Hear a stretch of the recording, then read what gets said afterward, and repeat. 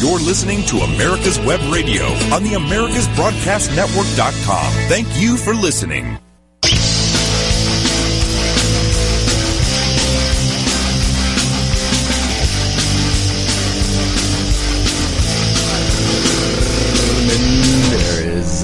And this is live radio, folks, and sometimes it just doesn't go as planned, but that little initial thing you heard there hopefully was supposed to run in with my music, but you know what? That's okay. You get the gist. So, welcome one, welcome all. There, we have got a plethora of things that we could go over today, that we could talk about, that we could do. I had a pretty, what I think was an interesting, entertaining show planned out for today, but I am completely going to deviate from it because I just, over the weekend, you know, sometimes, folks, I get on my motorcycle and I go for a ride. That is my therapy. That is my get back to, one with with nature, one with the road, one with my mind. You know, I trained for a long time, some of you know, in the martial arts and Eastern philosophy, and there is something to be said about not just your physical capability or taking care of your physical self, but there is your mind and your body. You know, not just the body, like I said, the mind and your spirit must be fostered and taken care of as well. And so sometimes, you know, that's what the motorcycle does for me. Get out on the open road and it symbolizes freedom and liberty to me. And sometimes I'll come up with things, and a lot of the things I come up with for this show happen while I am riding a motorcycle. That's usually sometimes when I'm by myself and not riding with a group, because when I'm riding with a group, I'm busy entertaining them because we all have chatterboxes on our helmets. And boy, we could probably do a whole show with some of my rider buddies if I brought them in here and talk about some of the things that we get going in conversation while we're riding our motorcycles. It's quite funny and entertaining.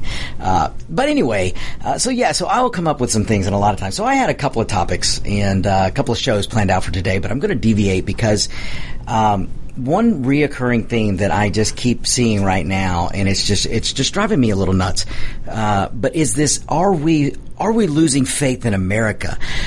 Are a lot of people just getting down on America? Are you losing faith? And that question has been bugging me this weekend. And I want you to know, America hasn't lost faith on you. America hasn't lost faith on her people.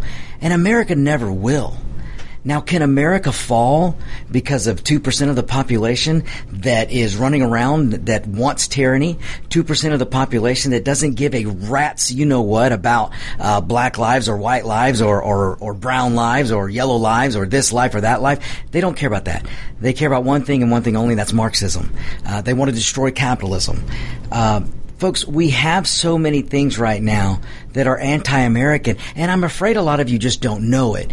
So many of you are married to a political party that you can't really see what's in front of your face, which is a group of people trying to destroy this country. And it's a small group. We're talking maybe 2% of the population. So are we, the 98% or so, are we going to sit by? And because we're afraid, because this 2% has a loud voice, and because the media is on board with this 2%, and why? Why is the media on board with this 2%? Why are the Democrats on board? Why are they giving voice? Why are they giving fodder? Why are they making the 2% sound like 100% or 90%? Why? Well, it's because they all have an agenda. The media has the agenda. The Democrats have an agenda. And I guess many of you out there who are married to the letter D have been convinced that your purpose in life right now is to get rid of Donald Trump. And my gosh, people, step back and listen to yourselves. Donald Trump is one man who's been in office for 3.5 years.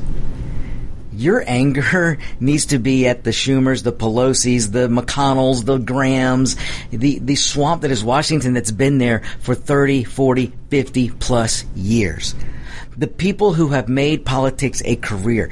The Democrats who run Baltimore. The Democrats who run New York. The Democrats who run L.A. The Democrats who run Seattle. The Democrats who run San Francisco. Where's your anger for these people who over 40, 50 plus years of elected service have done nothing for you? They could have stopped all the things they're crying about now. They could have done something about, but didn't. But yet you want to be mad at the guy who's been there 3.5 years. I mean, step back. It doesn't make any sense. And here on Point with Victor, we are all about common sense and logic. And it just doesn't make any sense. So again, just because the voices of the 2% are loud and corporate, look, folks, corporatism is a whole nother ism. Corporatism isn't really for straight up capitalism or free markets. The problem with corporate CEOs and these companies, whether it's Delta, whether it's GM, whether it's, any big company, the problem is they fear their government. And if you read our founding fathers and learn from the country, the history of our country, the government is supposed to fear the people. Government should always fear we the people. But you know why they don't fear we the people? Because we continue to send the same people back. We allow Democrats and Republican representatives, whether they're in the House, whether in the Senate, we allow them to go back and make it a career. We allow them to sit in the halls of the House or the halls of the Senate. We allow them to sit there for 20, 30, 50 plus years. Now, that's what has to change. And this is why I said America hasn't lost faith in her people. We just got to get our faith in America back. We have to get our faith in the founding back. We are a great nation, and I'm going to deviate in a minute, and I'm going to tell you why, and I'm going to illustrate why. Because one of the other things that was running through my head this weekend was the number of young college students who are so willing now to take a knee in front of the flag or to take a knee in front of the national anthem or during the national anthem. And this is driving me crazy. And you know what? These kids don't know what they're doing. The adults who are doing this, maybe you don't know what you're doing either. Because maybe you just don't know the history. So I'm gonna in just a second. I'm gonna get into that, and and you'll see why. You'll see where I'm going with this. But I don't want you to lose faith in America. I don't want you to be silenced by the small voices that are giving the loudest voice right now. Or they're giving the platform. Look, they've got all the media. They've got all the Democrats, and they're trying to scare you, folks. Government uses fear. That is their number one weapon against the people they're trying to control. And their biggest problem with President Trump is, folks, President Trump is not out of control. He's just not in their control.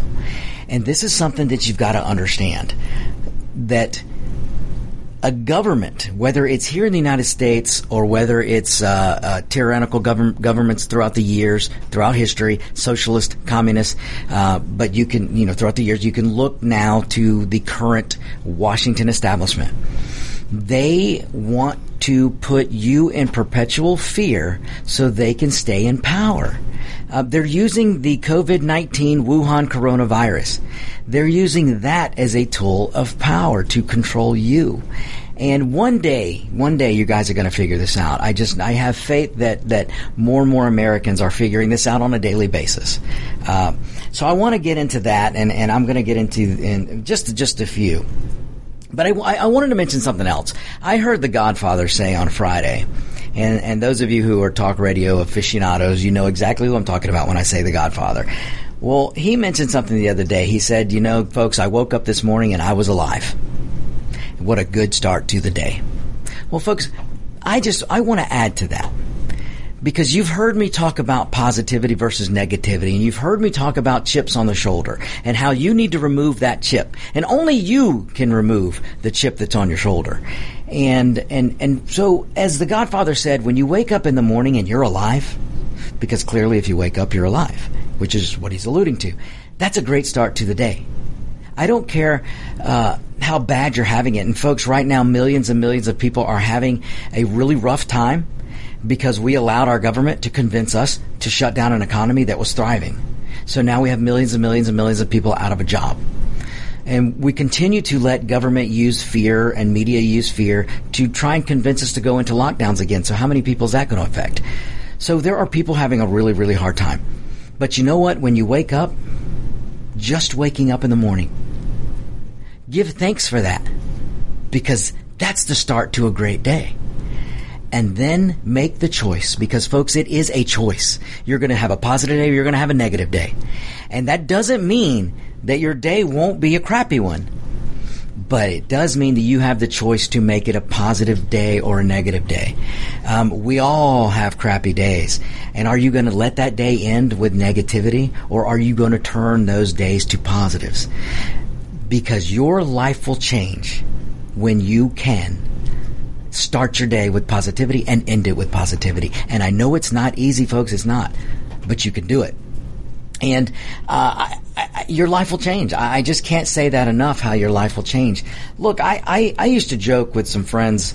Actually, not just a week or so ago, I was joking with some friends about how my mother, every morning we would wake up, she would make us make our bed. We had to make our bed. And I really don't know why she did that. But I really thank her today for doing that. Folks, I had a kind of a really different upbringing when I wasn't in the States. When I wasn't in the States and I was in the other country, what I call the third world country, I love it. I do. I love my heritage, folks. But there were times when someone else would make my bed, and my mother would make me march right back upstairs, undo it, and make it myself. And I really didn't know the lesson, but you know what that lesson may have been, and maybe this was her point. When you get up in the morning and you make your bed, that's a start to the day of an accomplishment you've made. In fact, there is an awesome admiral, and I cannot remember his name, but he gave a speech one time. It may have been at a college, I'm not sure. But he mentioned the same thing, and this is what made me think of this. When you make your bed in the morning, that is an accomplishment. Folks, if those of you out there who've been in the military and you know what it's like to have your barracks checked in the morning and I know David does, but when they come in, your drill sergeant comes in and every corner of that bed has to be a square, that pillow has to be centered, that bed has to be made 100% correct. And you're probably, as a grunt, you're wondering, why the hell do I have to make this bed perfect every morning? And if it's not perfect, why do me and my platoon buddies got to do push-ups? Well, maybe it's because the lesson was being taught by your drill sergeant or by my mom, that or by the admiral that I was speaking of, that the making of the bed in the morning is the first accomplishment of your day. And that's the first positive step of your day. And then from there, you go on and tackle more things throughout the day. So think of the little things, folks. Think of the little things. And David, looks like you've got a comment. Well, yeah, I do. As a matter of fact, I was just talking to a Vietnam nurse just a few minutes ago before I came in. And, she and I concur. You know what's wrong with the riots, the people that are throwing bricks. And my idea is to put them all in, take buses, take chairs, everything out of buses or seats, and arrest every one of them, put them on a bus, and take them to the local recruiting office for Army and Marines. Now, that will snap them to attention real fast. And, the Marines and the Army have a way of changing people. And I've said this, the older I get, and, maybe it's Alzheimer's, I don't know, but the older I get, Are you having a Bidenism? Yeah.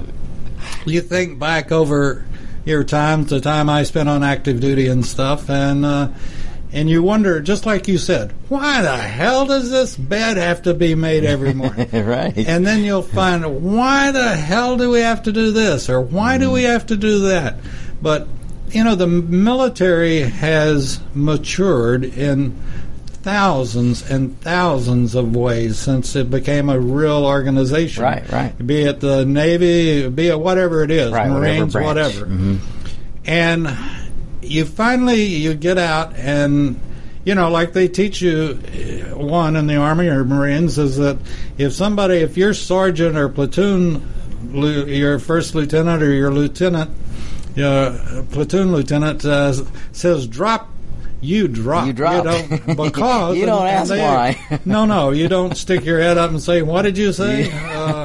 You just assume that you do it because, and they drill this into you. because a bullet might be coming right for your head. Right. And so you drop, and when you're ordered to do something, you do it. Mm-hmm. And that's where, you know, your mother doing what she did. I've never met your mother, but I certainly respect her. Did she wear one of those Yogi Bear hats? you know, she wore a few things, but I don't think I ever saw her wear one of those hats. You didn't see her in a drill sergeant in a drill sergeant hat, but boy, she could have. Yeah. She was the drill sergeant of the family, but you know, this these are is lessons. we all need discipline. Absolutely. And whatever kind it comes, whether it's from your parents, your grandparents, and this is the problem today, that they're really identifying these people. You know, they come from broken homes. They have no father influence. Right. They may not even have a mother influence. A mother may have dumped them off at their grandparents that have already raised their kids once. Right. And, you know, so my only answer is, and like one of my colonel friends told me, it may be that the Army or Marines might not want them. They might reject them. But well, it's possibly true. You know, I have a very good friend as well in the Special Forces, and he made a similar comment. We don't want them. Yeah, well, you know, I was at the end of the draft, and they had started the lottery up, and or some of us volunteered, and it was amazing. You thought, how could anything not make it in the Army? I mean, it's pretty simple to put the right foot, but some of these poor guys that were drafted didn't know their right from their left foot. Oh, literally. I'm sure. And it was sad, but, you know, and I can see you know, and if they're called out, say, let's just say, you know, that my idea goes over great and they start stripping seats out of buses to get ready. And the scenario is, that, okay, well, we're not going to take all of them. Well, okay, that's fine, but let's have a place to take them. And start teaching them discipline, teaching them how to get up and make your bed. I've actually talked about that. That's not a bad idea, and it may be something to look into in the future, because as David mentioned, we do need discipline. I've mentioned before these morons that are out there in Seattle, the CHOP or Chaz, and these other rioters and looters. You know what? At some point, we should. I'm not saying we need to go in with violence, but a lot of them need to be bent over a knee and popped in the butt with a good old paddle, and get some discipline that they never learned. But you know, David, I mean, that's so true. That's so true. But a world without discipline will be chaos, and we're starting to see what some of that looks like. Well, you know, and without going into religion, but you know, religion is a discipline as well. And I'm not saying that we're going to convert everybody to Christianity by any means, but at the same token, there's all sorts of kinds of discipline. Right. And, you know, some of us are disciplined to get up very early in the morning. And some of us like sleeping in. But there were some of us disciplined to stay up really late. Really late. Yeah. But, you know, it's discipline is the key word to everything, in my opinion. Absolutely. That's so true. You know, if just like when you had your band, when I had my band, the discipline of learning how, you know, oh, Mom, do I have to go practice? You know, or when I was playing the trumpet, you had to have discipline that you were going to sit down and practice that sucker for 30 minutes a day, come hell or high water. Right. And the days that you wanted to do it the least were the days that mattered the most. Yep. I mean, they really were. But, you know, speaking of discipline, I'll deviate here for a little bit. I'm sure everyone saw because this has been going around social media and it's all over the news, the couple that, and I don't even remember where this was, but the couple that defended their home, these protesters, and I'm using air quotes, tore down a fence and broke into a gated neighborhood and decided they wanted to march through. And then they stopped at a house that had a sign that said no trespassing, and started screaming at the homeowners and yelling, and even yelling that they were going to kill them and their pets. Well, the homeowner came out with his wife, and the homeowner, the husband brandished a AR-15, and the wife what I couldn't really tell, maybe a Walther pistol. I just want to say, first of all, it's our God-given rights to protect private property. But I would also like to say, when I saw the video and I saw the pictures, I would like to recommend that couple, which I can't remember their names, please go get training. Because they look like they had never held a gun. They look like that they maybe went out, or they sent the butler out to get some weapons for them because they were afraid the rioters and looters may come to their neighborhood. And then the rioters and looters came to their neighborhood, and so they opened the box and took out the weapon and went out in the front yard. They had horrible technique. It looked to me like the first time he ever held a gun, and it looked like the first time she ever held a gun. So I would just like to recommend, please get some training, and if you have trouble finding some, please don't hesitate to look up our radio friend, Harold Lanier. And boy, I'm going to forget the name of his training place, but he will be happy to bring you down or have you come down to Georgia, and he will train you how to properly hold those weapons. Because if you're going to buy a gun, ladies and gentlemen, it is your Second Amendment right. I recommend it, but please get the training. Get the training you will need. Because I'm afraid if that mob of people had a bum rushed the house, they wouldn't have. They may have ended up shooting themselves. So please get the training needed. But I commend them. I commend them for being willing to protect their property because it's their God-given right. So, but that's all I'm going to say about that, because there's more information I'm sure that'll come out. But just remember this, folks. No matter what you hear from the media, those people were American citizens and have the right given to them by the United States Constitution, their God-given right to protect the private property. And for the leftists that are out there, including the mayor of whichever city that was, who said she's looking to prosecute, to bring charges against the homeowners, I, for one, want to know what freaking charges she thinks she can bring. Because it is spelled out in the United States Constitution. Well, they didn't fire a round, did they? No, they did not. They did not. They just brandished the weapon on their private property, and you know what? It worked. That crowd moved right along. Once they said some awful things and yelled some awful things, and they moved along. And so, look, I would have probably taken the coward's approach. I would have opened my window up, stuck my AR-15 out the window, and popped a round off at their feet and said, "We're not staying here, folks." Honestly, David, that really isn't the coward approach. And this is why I want them to get training. Coming out into your front yard and holding your weapon, and especially when you don't know how to hold it, really isn't going to do you any good. You don't have any vantage point, and you don't know what's behind you. So what they should have done is, you assess the situation, you get a higher ground, you do exactly what you said, David. He would have been much better opening a window, removing the screen from his point of vantage, pointing down and saying, "I am well trained.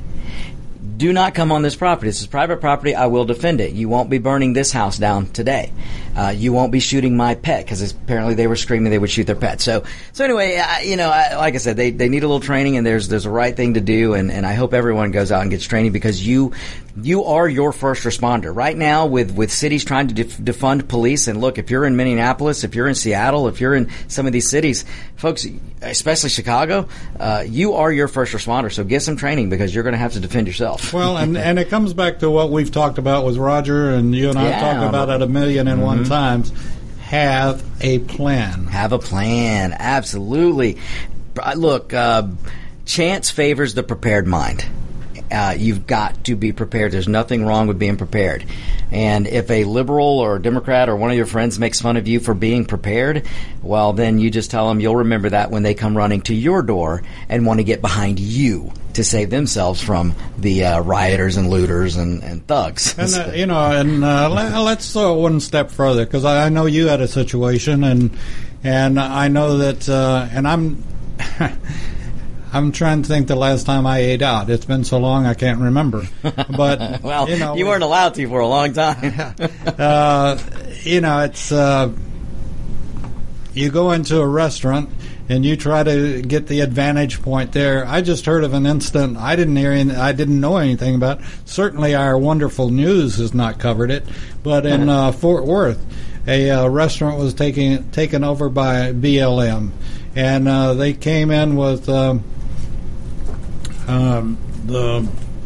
not megaphones, but the portable speaker things or whatever. You know? Oh, right, like a PA system. Yeah, and started yelling obscenities and what they were going to do in the restaurant and all this kind of stuff.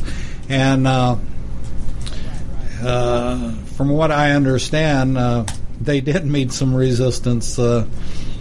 Several people popped up and said, no.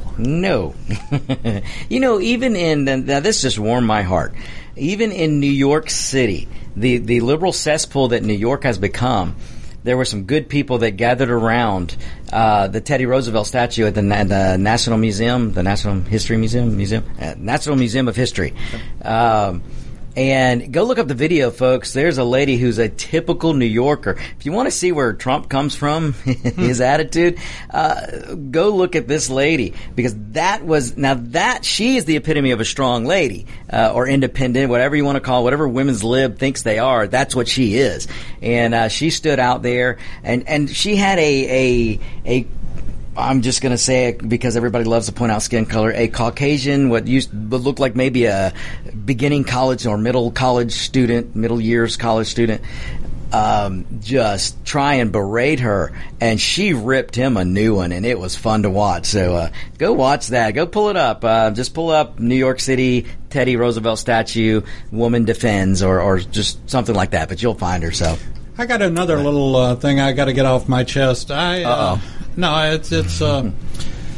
I have been preaching a guy's name, Dr. K, that gave a speech back in '56 and said, this was coming. I mean, he pegged it to the nth degree.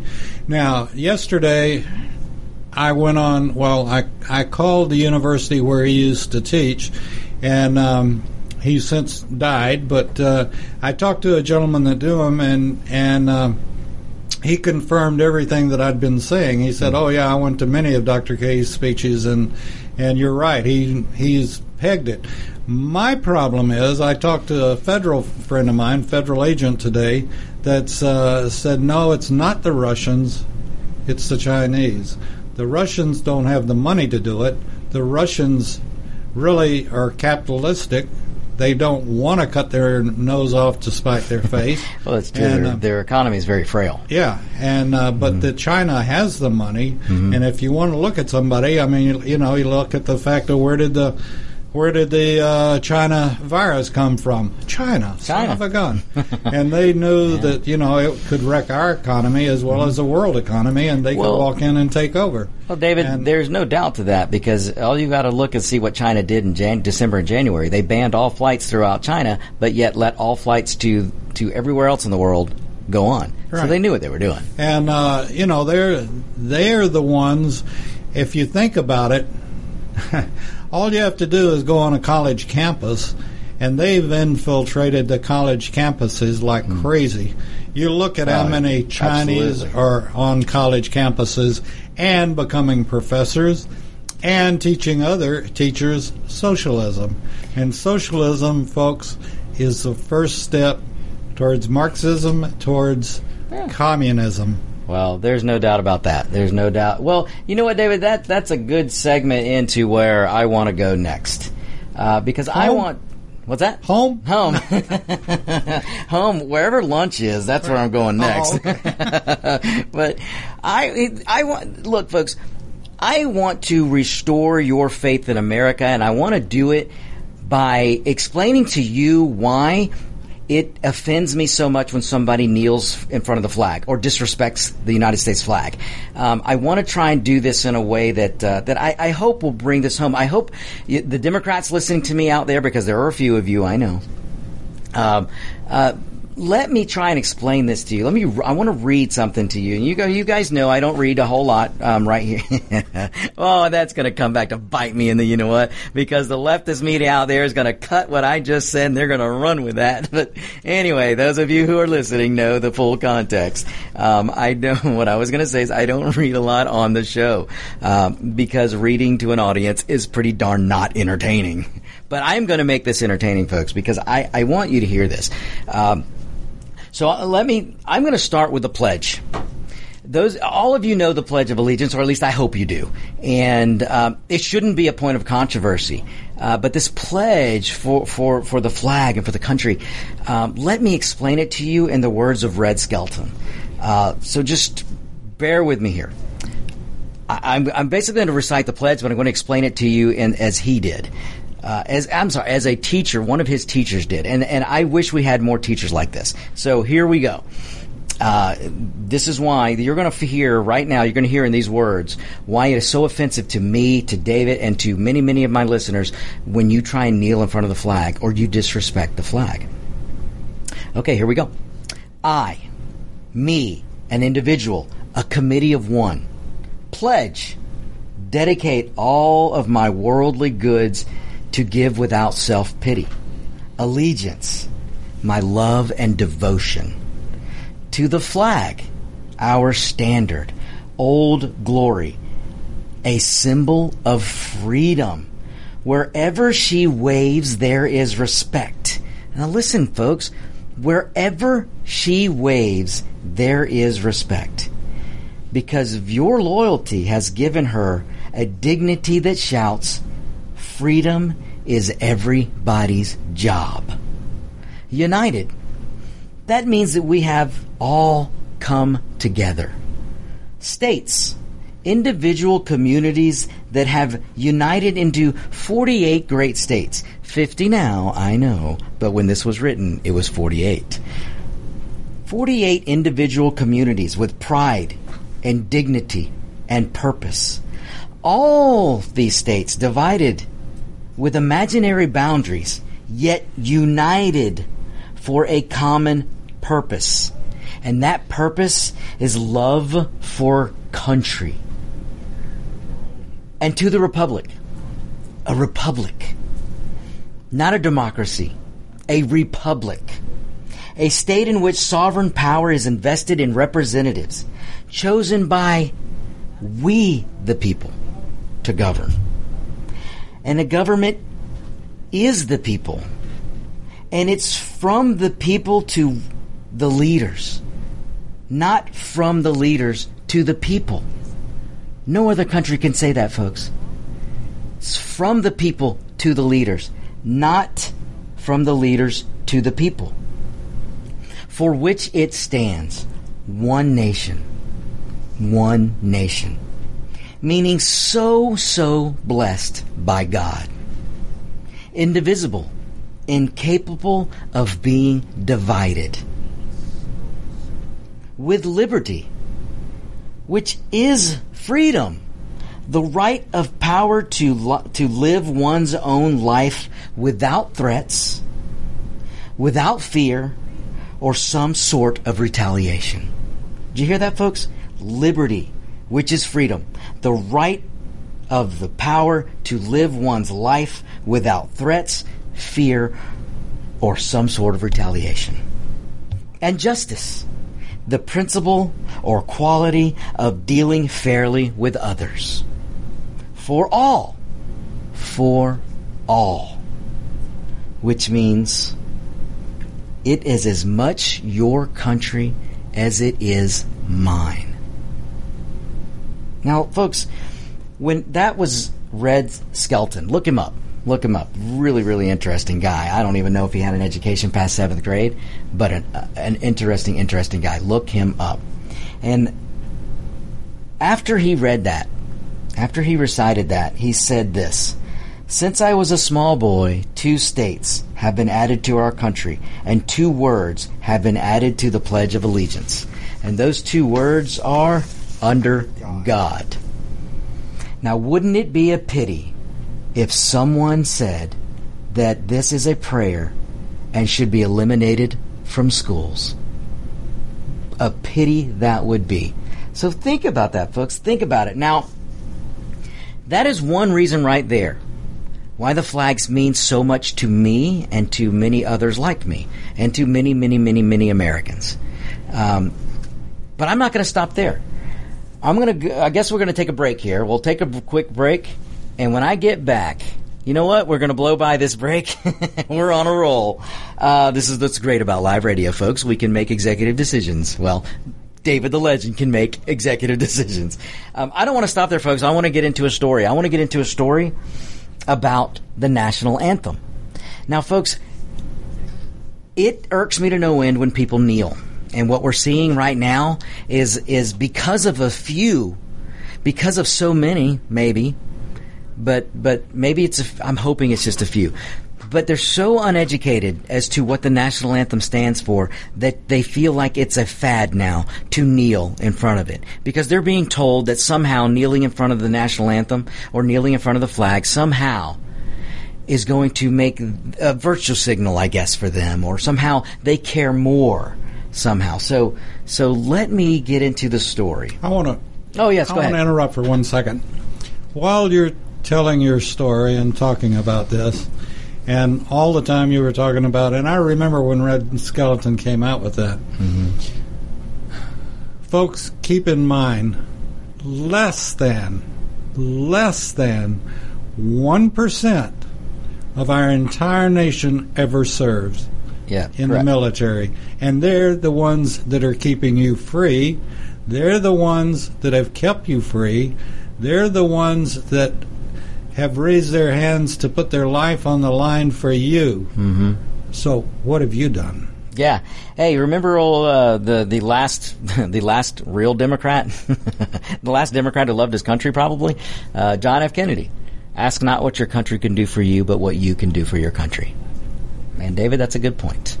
So, well, let me get into this. Let me tell you guys why so many of us are so offended when somebody who dares, and I won't even point them out on the United States soccer women's team, but you represent the flag and you have the audacity to kneel. Oh, I don't even want to get started on who on that team. Or, well, you know what? I'm going to stop right there. I'm just going to be nice. Let me tell you why it hurts me so much. Okay, so you know the Star-Spangled Banner, but do you know the meaning of it? If somebody is near or knows that Caperdouche, please knock him on the head or give him a call, send him a text, and tell him he needs to tune in and listen to this. And if he doesn't listen to it now, he can listen to me later on any podcast. So, all right. You see, there was a man who was happened to be a lawyer. He went by the name of Francis Scott Key. Now, you may have recently heard about Francis Scott Key because there were some rioters, looters, and tyrannists and Marxists who were trying to pull down his statue. And they may have succeeded. I don't know. But what a shame. But this man, Francis Scott Key, he penned a song. You know the one. So many of you want to disrespect it. You want to kneel. You want to spit on it. You want to spit on the flag while this song is being played. You don't. Some of you don't want to stop there. You want to continue to move statues of history, and like I said, they tried to pull down the one of Francis Scott Key. Well, let me educate you, please, on what the national anthem means, why it is the American anthem. Let me tell you why. So, Francis Scott Key, as I said, was a lawyer. He was a lawyer from Baltimore. At the time, the colonies were engaged in a vicious conflict with the mother country, Britain. Both sides have accumulated prisoners. The Americans had British prisoners. The British had American prisoners. The American government went to the British and said, look, let us negotiate for the return of prisoners. This was initiated by the Americans. So during this battle, during this fight, the Americans said, let us negotiate. We will return your prisoners. Please return our American prisoners. These American prisoners were held in boats and ships just off the coast. The British had their fleet, a part of their fleet out there, and they had these guys in the bottom of a boat, shackled and chained. The Americans basically said, we want to send a man. We want to send one man over to your ship with your admiral, your British fleet, whoever leads it, and we want to negotiate for a mutual exchange of prisoners, man for man. And the man the Americans sent was Francis Scott Key. So Francis Scott Key got in a rowboat and off he went. He rowed himself right out to the head ship of the British fleet, and he got on the ship and started negotiating with the British. It wasn't that long. It didn't take long. They reached a conclusion. They reached a conclusion that the prisoners could be exchanged man for man. And Francis Scott Key was so jubilant that he reached an agreement that he went down to the bottom of the ship where the cargo was holding. It was just full of humanity, of men, prisoners shackled, of Americans. Francis went down there and he said, I have news. Men, I have news. Tonight I have negotiated your return back to the colonies. Your shackles and chains will be removed. Then Francis went back to the top of the ship. Well, the British admiral was waiting for Francis, and he pulled Francis aside and he said, Francis, we have a small problem. You see, we will release these men as agreed upon, but it will merely be an academic. Merely be academic after tonight. And Francis Scott Key, with a puzzled look on his face, said, what do you mean? And the British admiral, he said, well, Mr. Key, you see, tonight we have laid an ultimatum upon the colonies. Your people will either capitulate and lay down the colors of that flag that you think so much of, or you see that fort right over there, and he pointed to Fort Henry. And he pointed over and he said, you see that Fort Henry over there? We're going to remove it from the face of the earth. Now, folks, think about this. Francis Scott Key had just went down to the bottom of the ship to the American prisoners and said, I've negotiated your freedom. The shackles will be removed, and you're going to be free and return to the colonies. And then the British admiral comes up and goes, you know what? This is merely academic, because we're going to kill all of you unless you capitulate and take down the colors of the flag that you revere so much. So even then, the prisoners and the Americans made it known what the flag meant to them, because the British people knew. The British military, the British Navy, they knew what that flag meant. So, let me get into a little more, and let me give you the words of Francis and the admiral. So, when the British admiral said, we will remove Fort Henry from the face of the earth, Francis responded with, how are you going to do that? And the British admiral said, well, Francis, if you will, Mr. Key, if you will, scan the horizon, as he pointed to the horizon of the sea. And when he did, what did Francis Scott Key see? He saw hundreds of little dots. And the admiral said, those little dots you see are the entire British fleet. Now, folks, maybe I do need to tell you, but at the time, the British had the most powerful fleet in the world. And he looked at Francis Scott Key and said, those dots you see are the entire British fleet. And he didn't stop there. The admiral looked at Mr. Key and he said, all of the gunpowder, all of the armament is being called upon. So all of the gunpowder, all of the armament in the British fleet is being called upon to demolish that fort. And he pointed again to Fort Henry. It will be here, the fleet will be here within striking distance in a matter of 2.5 hours. You see, Mr. Key, the war is over. These men would be freed anyway. Francis Scott Key said, he looked at the admiral and said, you can't shell that fort. That's a large fort that is full of women and children. You see, Mr. British Admiral, Mr. Key explained, this fort is predominantly not a military fort. It's a fort with many women and children. It's not predominantly military. And the admiral said, don't worry about it. We have left them an out.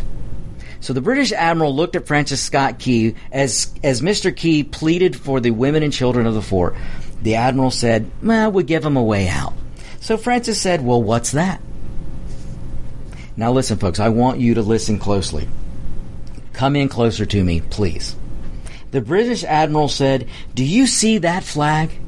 That flag that you guys as Americans revere so much? That flag that stands way up there on the rampart? We have told them that if they will lower that flag, place it on the ground, the shelling will immediately stop. So all you Americans have to do is take the flag you revere, that flag that stands for freedom and liberty, take it down and put it on the ground. Step on it, whatever you want to do, just put it on the ground. Once you do that, we'll stop the shelling immediately. For we will know that you have surrendered and will succumb to British rule. So in other words, the British Admiral said, we'll let the women and children and anyone else get out if you'll just take that flag and put it on the ground. Walk on it on your way out. Just put it on the ground. Then we'll stop firing. We'll stop shelling. Because then you'll give away freedom. You'll give up freedom. You'll give up liberty. And you'll be under the foot of the British rule. Well, Francis Scott Key, he turned away from the British Admiral and he went back down below. He went back down below that ship to where the American prisoners were. And he told the American prisoners what he had learned. Then he went back topside and he looked back and he yelled down to the American prisoners and said, men, I will shout down to you and let you know what is happening. And then the shelling started and they watched. So in fact, as twilight began to fall and a haze held over the ocean as a desert sunset, the British warships unleashed holy hell on the fort. The sound was deafening. So many guns that there was no release, there was no break, is what they were saying. You couldn't talk nor hear. The nighttime sky was suddenly lit. Then all you could hear, though, when Francis put his attention back to the American prisoners, all he could hear from them was one request. And you know what that request from the prisoners was? Tell us where the flag is. What had they done with the flag? Is the flag still flying over the rampart? Tell us. That's what the American prisoners were yelling while they could hear the shelling and the shelling and the shelling. They were asking, please tell us where the flag is. What have they done with the flag? Is the flag still flying? Well, 1 hour went by, 2 hours went by, 3 hours went by. Shelling continued. Every time a bomb went off near the American flag, you could see that it was still up. When a bomb would go off near that flag, the American flag, it would light up enough of the sky where you could see the flag. And so Francis would shout down to the prisoners and say, it's still up. It's still up. It's not down. And the British Admiral approached Francis. At one point, he approached Francis and said, your people are insane. You Americans are insane. What is the matter with them? Don't they understand that this is an impossible situation? And Francis Scott Key, he looked at the Admiral and he remembered. Now, folks, listen to me. Francis Scott Key remembered what George Washington said. The thing, and I'm quoting, this is George Washington, I'm quoting, the thing that sets the American Christian apart from all other people in the world is that he, the American, will die on his feet before he will live on his knees. That is a quote from George Washington. So as Francis Scott Key is watching his brethren, women and children, get shelled, and he sees that flag still standing there, and the Admiral coming to him and saying, you people are crazy, Francis Scott Key recites a quote from George Washington. The thing that sets American Christians apart from all people in the world is that he, the American, will die on his feet before he will ever live on his knees. You see, folks, this is why so many of us are offended by those who think it's okay to kneel in front of the flag or to kneel in the national anthem. This is why it pisses us off so much. These kneeling people out there and these children and college students or whatever, and I do say children because even children are doing it. You just don't know your history. So let me continue, though, because it gets better. The Admiral said, now, we have instructed. So the Admiral turns to Francis Scott Key and he says, what we're doing now is I've instructed all of our guns to take aim at that flag. That flag you endure and revere so much, I've instructed every ship in the fleet, every gun in the fleet, to take aim at that flag. And we're going to take it down. The Admiral said this, and I quote, we don't understand something. Our recon tells us, he actually said reconnaissance, our reconnaissance tells us that we have hit that flag directly again and again and again and again. Yet it still flies. But now we will bear every gun down on that flag to take it down. And Francis Scott Key wrote, this is what he wrote. The barrage was unmerciful. The unleashing of the guns that the British put at that rampart and at the flag was unmerciful. Now all he could hear from the prisoners, because Francis Scott Key would continually go and look and see what the prisoners were doing, the American prisoners. And you know what they were doing at this point? They were all praying. Now I know you're asking, what prayer could they possibly be asking, or what prayer could they be doing? Well, let me tell you, it was simple. Their prayer that they kept reciting over and over throughout this merciful barrage of gunfire on the flag was this: God, keep that flag flying where we last saw it. That's what those American prisoners were saying. That's the prayer they were giving. God, keep that flag flying where we last saw it. That's what they were doing. So, folks, now sunrise comes. And he said, and this is what Scott Key said, Francis Scott Key, there was a heavy, heavy mist hanging over the land, but the rampart was tall enough, and there stood the flag, completely nondescript and in shreds, but there it stood.